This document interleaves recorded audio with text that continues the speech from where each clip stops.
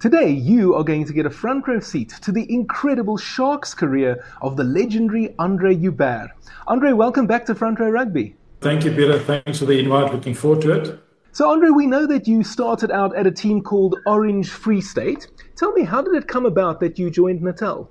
I was still in the Free State back then, and I just finished my varsity career, my army career, and then I had to make a decision, like a career decision.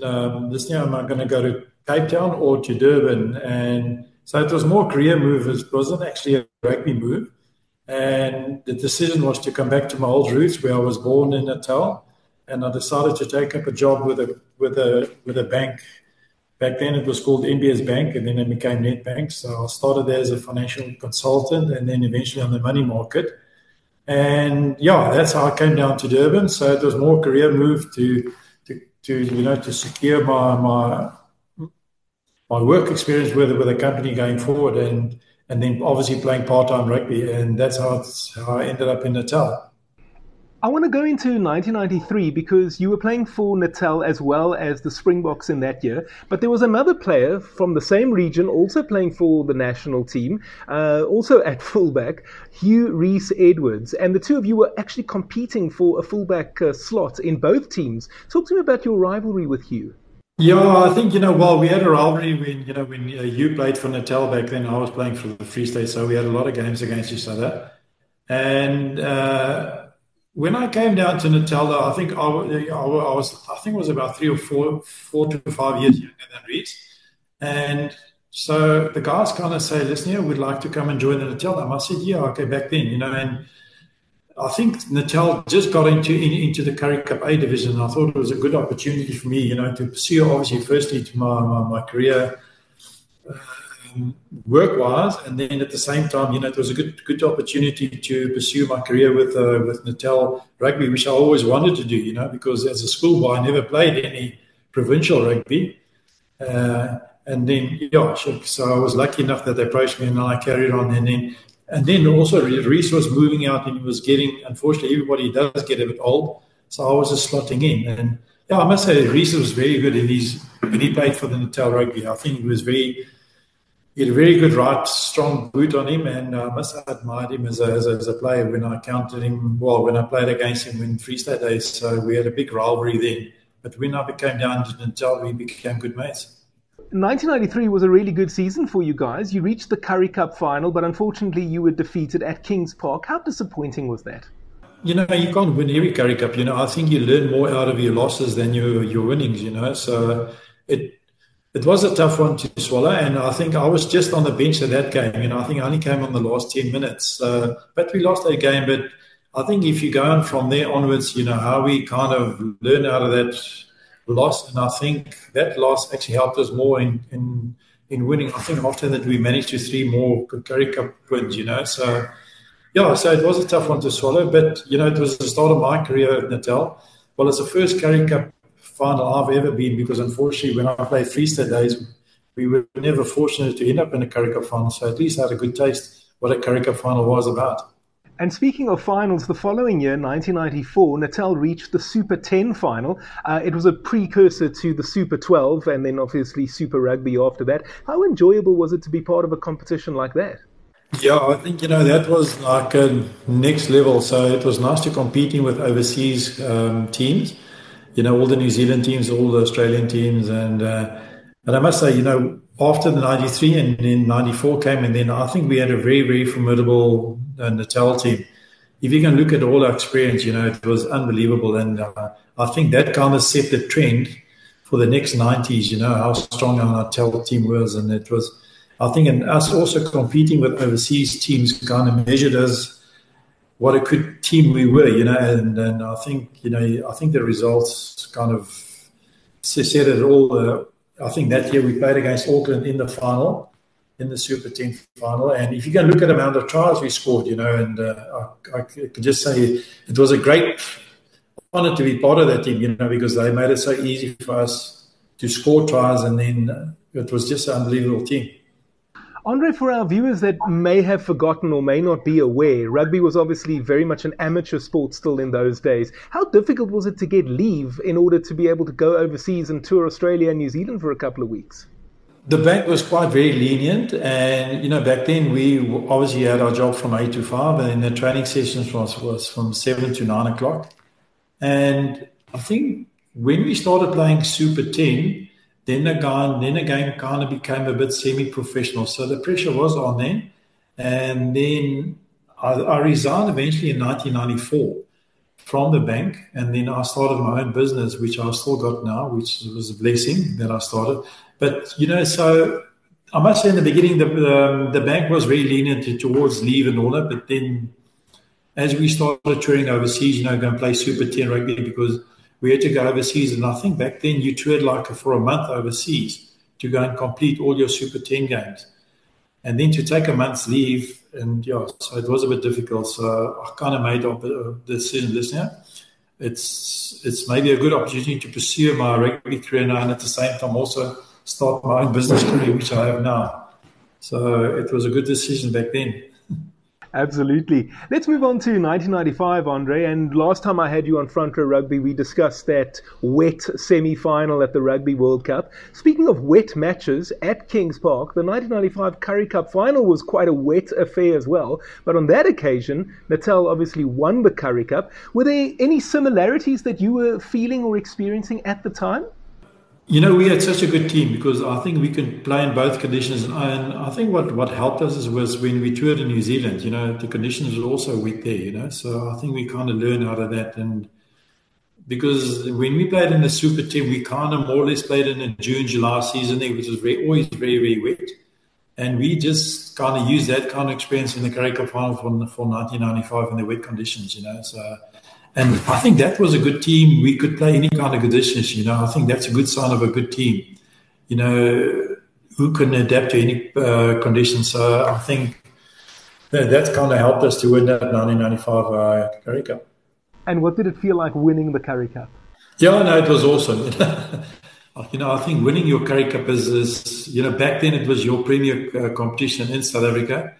And the good thing about the Currie Cup back then is it was always full strength. So all the Springboks always played, And so it was full strength. And winning our first one, or my first one, was unbelievable. And it's something I'll always cherish. And to be, it was a great honor to be part of that team.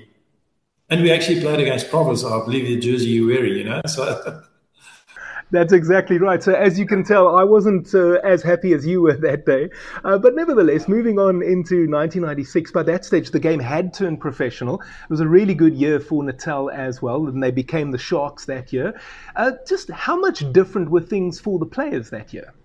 After 1995, after we won the World Cup, there was quite a bit of issues. You remember Murdoch, and then everybody wanted to become fully professional, but it was still very, very difficult, because...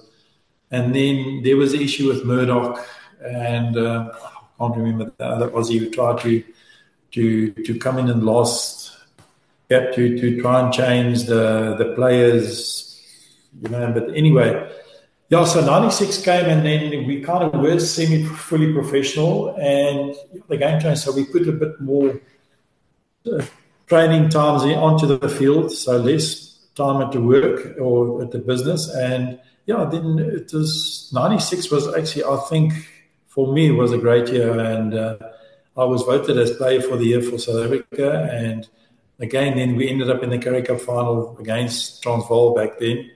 And I managed to score 2 tries in that game.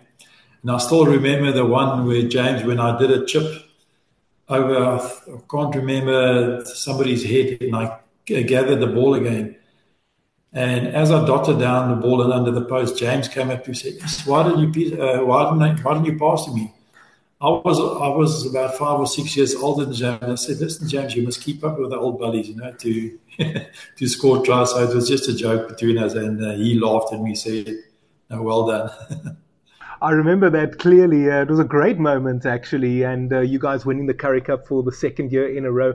And let's stay on that topic because you'll remember well, Andre, it was the week before the semi-finals when the Springbok team was announced for the end of year tour and Francois Pienaar had been dropped from the box squad. And we saw Transvaal put in an incredible performance in their semi-finals straight after that announcement against the Blue Bulls, or I think they were still called Northern Transvaal.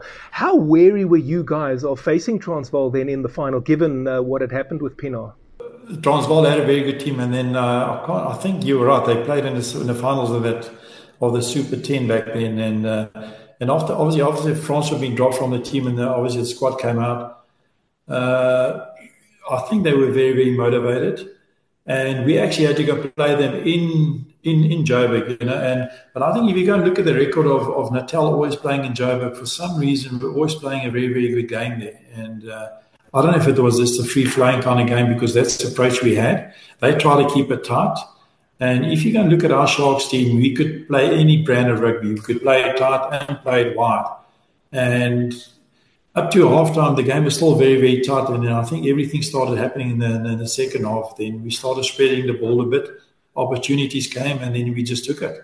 And I think those two quick tries we scored, I kind of nailed Transvaal, and it was a hard one to come back from. So I think unexpectedly, I think everybody expected Transvaal to win, but on the day, any team can win because there's opportunity for both teams, and so any team can win on the day.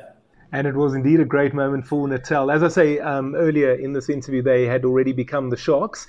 And let's talk a little bit about that because it was sort of during the Super 12 that all happened. But let's speak about the Super 12 first. How much different was that compared to the Super 10, would you say?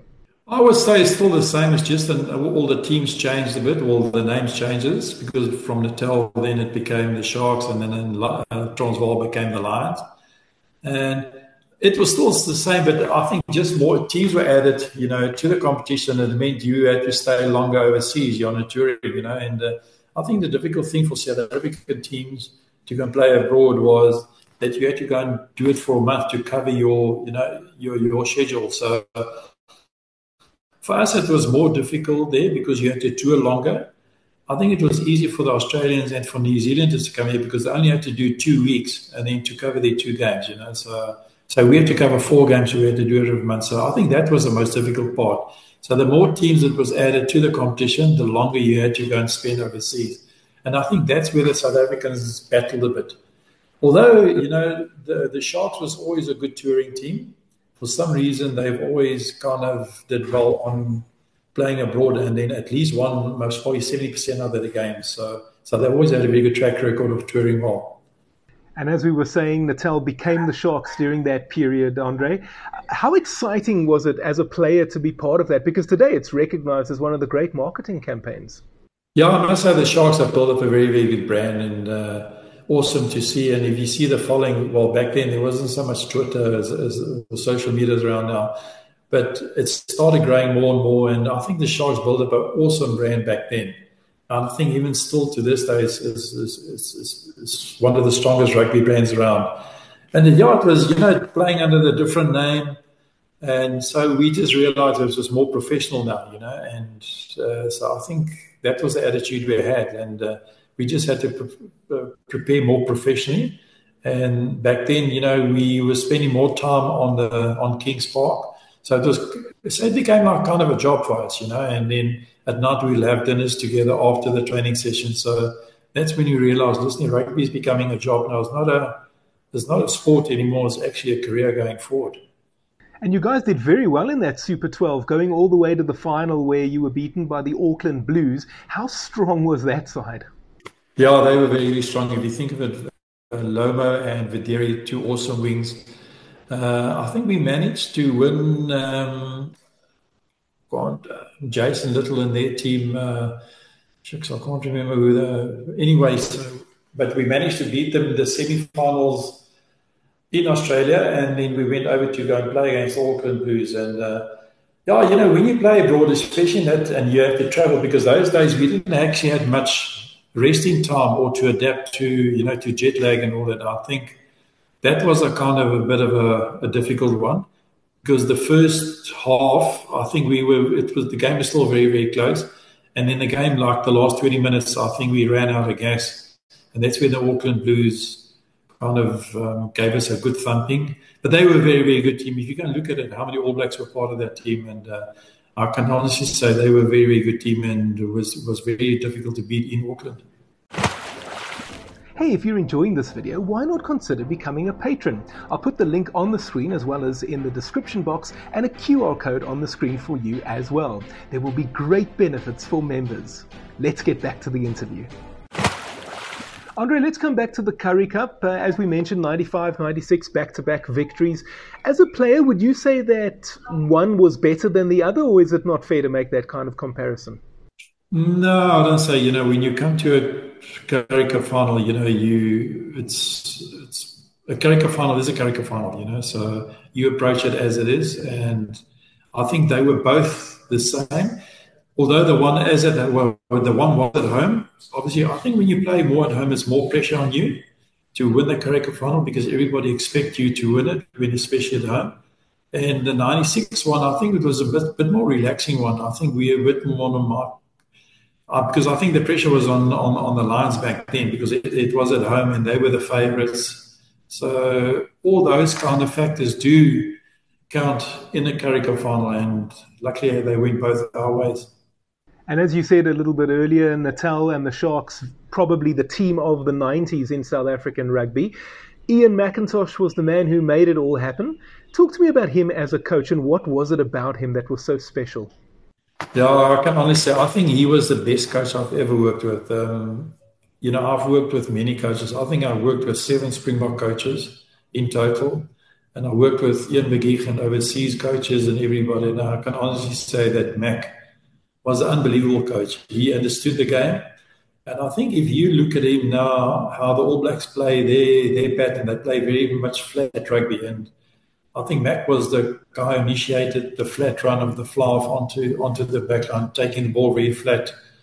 He started that, and even if you look at the All Blacks now, they're playing that kind of pattern. So he was an unbelievable coach, and people don't understand the heart he put into it. He was, everybody saw his fiery eyes when he was on TV watching his team playing.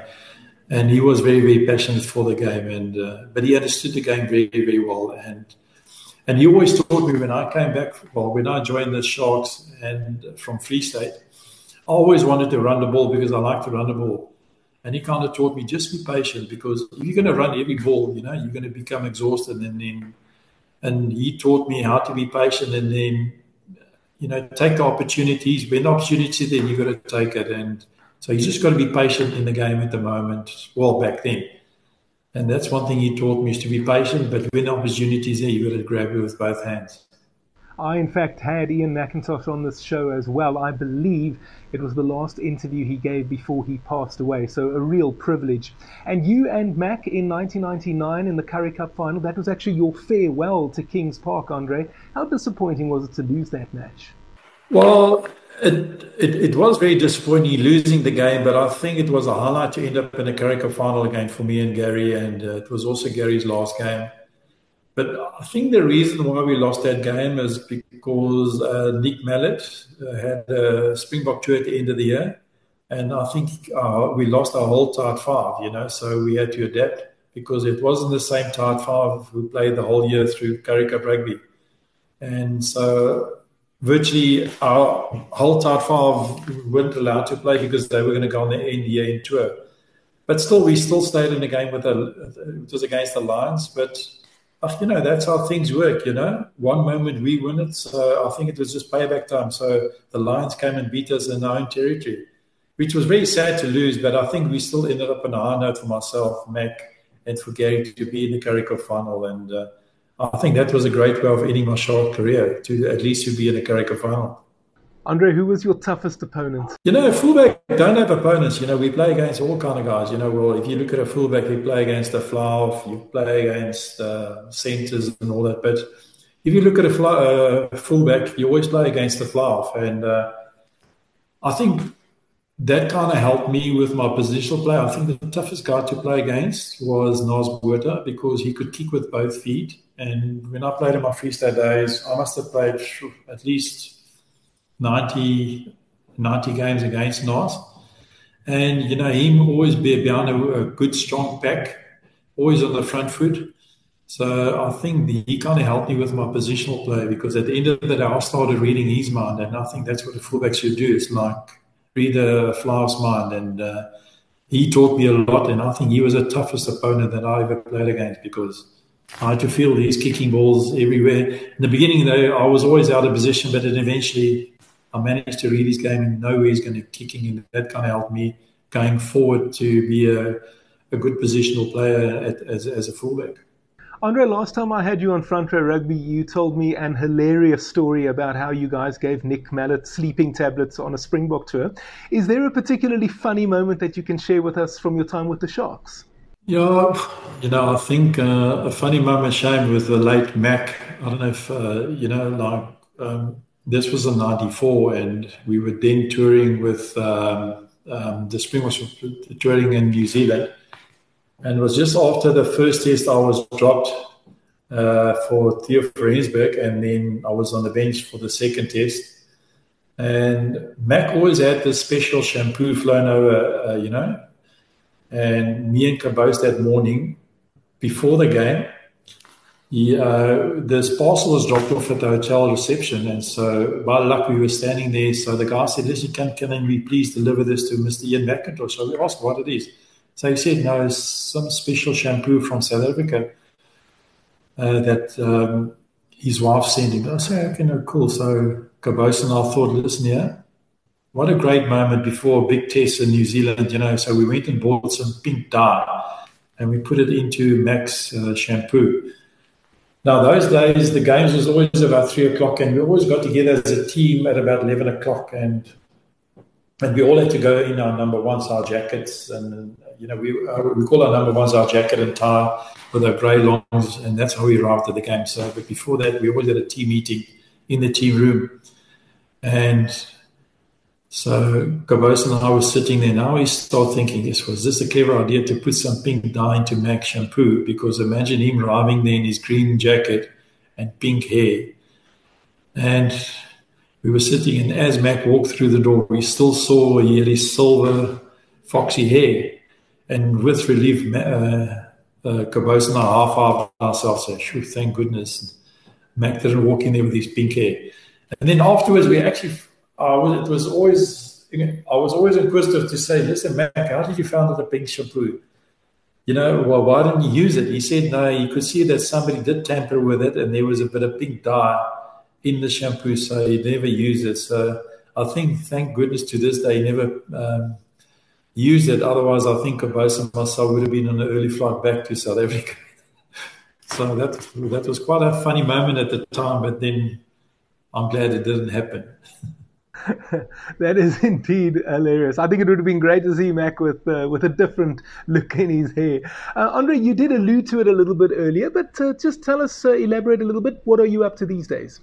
Yeah, well, I've got a business called 3C Technology, and as I said, I started back in 1994. We obviously major in office automation, telecommunication, and CCTV. So we've been around a long time now, and I must say back then, luckily I started back then, so it was something to fall back onto. So that's what I keep myself busy with. I've got staff of about 30 people working for me, but our life after rugby is still great, so it's nice to come to work and interact with customers and with my staff, and then be involved on a daily basis in the business. So it's very, very nice. It's refreshing actually, so it keeps me busy, and then once a week I try and play golf or fish. So that's my hobbies. Sounds good to me. Andre, let me say it was lovely having you on Front Row Rugby again. An absolute pleasure to listen to some of those old stories. And I really hope we can have you on again in the future. Cheers, Peter. Bye.